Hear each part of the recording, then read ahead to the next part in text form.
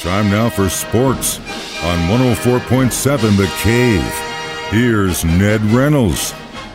Mike the intern, Ned Reynolds in the studio on a Wednesday morning. We've made it to the halfway point of the week. Congratulations, sir. Hump day. Hump day. The Chiefs are currently in minicamp, and how things going up north? Well, everybody's shown up. Of course, you have to. It's mandatory. There were 3 missing players yesterday, which I don't think is really significant in any respect except for those guys, although I'm sure there's a legitimate excuse. Kyle Long is injured. Martinez Rankin, also an offensive lineman, has to be injured, otherwise he would have shown up. And Armani Watts, who is a defensive back, was not there. These are probably long-term injuries that are probably being taken care of right now.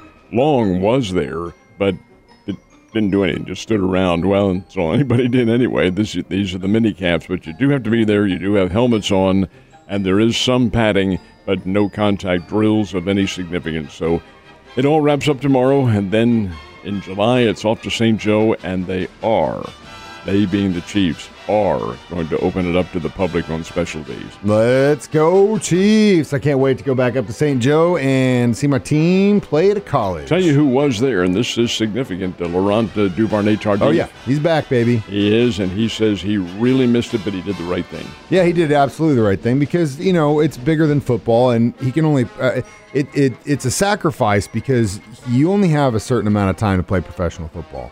But he also looked at it from the bigger picture about what he's going to do post-football, and that goes into it too. So, I mean, it sucks he sacrificed a year. Hell, if we had him on the team, you never know how that could have ended. We would have at least had a little bit more help up front. But you mean to tell me these guys aren't going to play forever? Oh, tell that to what's his name, the running back. Oh, Bell? Oh, yeah. Yeah, who picked him up? Anyone pick him up recently? Yeah. So when does baseball's big crackdown on doctored balls begin? Because we just had some one of the St. Louis Cardinals pitcher admit to dealing with some sticky substance a couple years back. But baseball is saying no mas. One of the Cardinals' pitchers was Adam Wainwright, and he did admit that in 2019 he did put sticky substance on the ball to help get a better grip on it.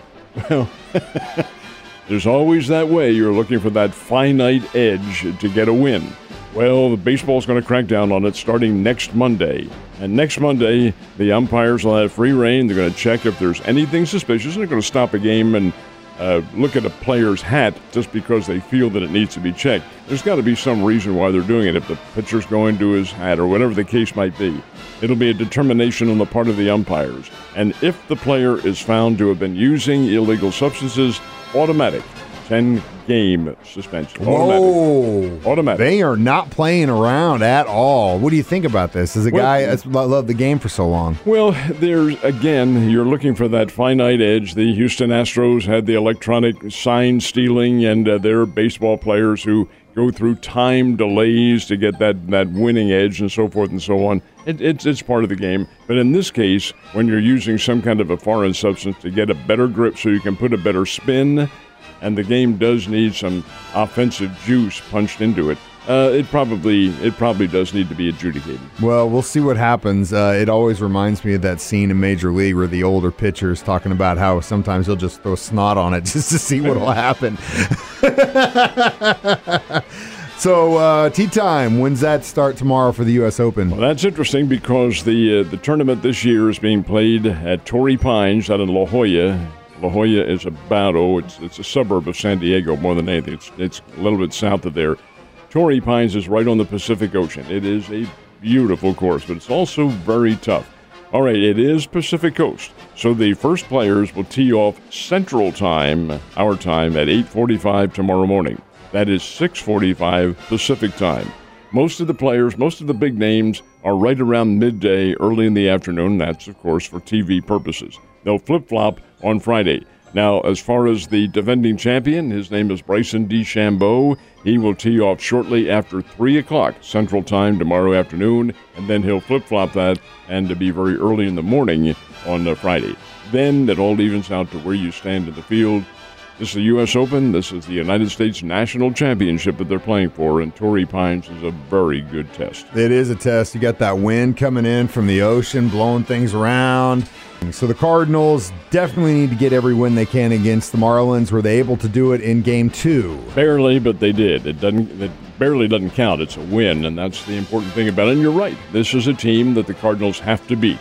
The Miami Marlins are not very good. They're very weak. They had any number of chances last night to get ahead of the Cardinals and keep it because Miami's pitching is pretty fair.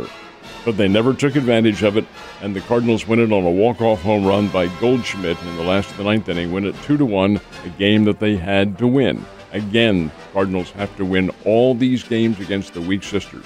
Play again this afternoon. It'll be nice and balmy up in St. Louis this afternoon when they take the field at Busch Stadium. The reason they're playing in the afternoon on Wednesday is because the Cardinals have to leave the city and be in Atlanta tomorrow night. Not that that's a tremendously long trip, but it does give them a little bit of extra time to rest. Nonetheless, a win. Cardinals pick up another game because both the Brewers and Cubs lost, so St. Louis is now only 4 games out of first place and 1 game over 500. That's good. Now, speaking of must-wins, Royals are not over 500 right now, but they definitely need to be beating up on Detroit. They lost Game 1 in the series. What about Game 2? Lost it as well. Oh, man, I don't like that. 4-3.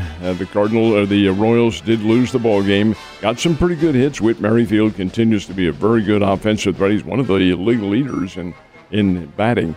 But the margin is victory, and the Royals did not come up with that. They're just not able to get that winning niche going. And you're right, Detroit is a team they should be beating, but not able to.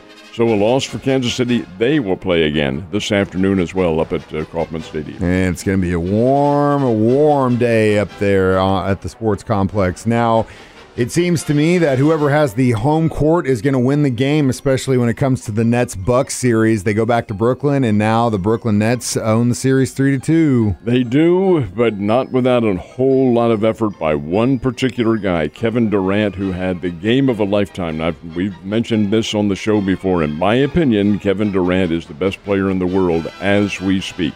Tremendous offensive threat, 7'1", although he doesn't admit to that. He's 6'11", he says. He doesn't want to be a 7-foot point guard. He's a tremendous athlete. Had a triple-double last night. Now, keep in mind, the Brooklyn Ball Club, the Nets, got off to a very slow start, tremendously slow start. They were behind by 17 points at one time and continued to be behind. And they have injuries. James Harden playing with a pulled hamstring. Kyrie Irving can't even play at all. He has a damaged ankle. So Durant took it upon himself to lead the team. He had to. Scored 49 points in a triple-double. 49 points. A tremendous effort by him, and it brought the Nets back to victory, 114-108. So it is Brooklyn that leads that best-of-7 series, 3-2. They could wrap it up again in Milwaukee when they play, but that's tomorrow night when they play. I have a feeling the home court is going to probably hold forth. The Greek freak, Giannis Antetokounmpo, is also a tremendously good player, and they have a good team. Yeah, like I said, that series has been one to watch. But then you look down to our friends in the South with the Phoenix Suns, and, man, they're going to be – it's just – I was talking to somebody recently about this, and especially in basketball, hell, in any sport, there's just something about a team – and everyone can see it. There's just like this magic. There's like this, they got the juice, whatever you want to call it. I don't know who's going to beat the Suns, man. Because especially with the Nets and their injury problems. They're not unbeatable. The Suns have been beaten during the course of the year. Now, they did fly under the radar. They finished, they're the top seed in the West, but they're not unbeatable. It's all a matter of matchups and how you're able physically to match up with other teams. Your defensive skills, your offensive skills. Phoenix has great offensive skills, and they do have the veteran leader, Chris Paul.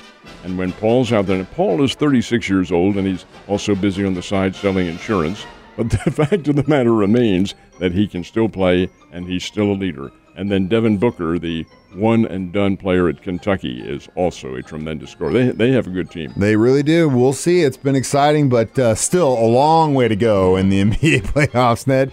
I will see you tomorrow. Have a great day. Yes, sir.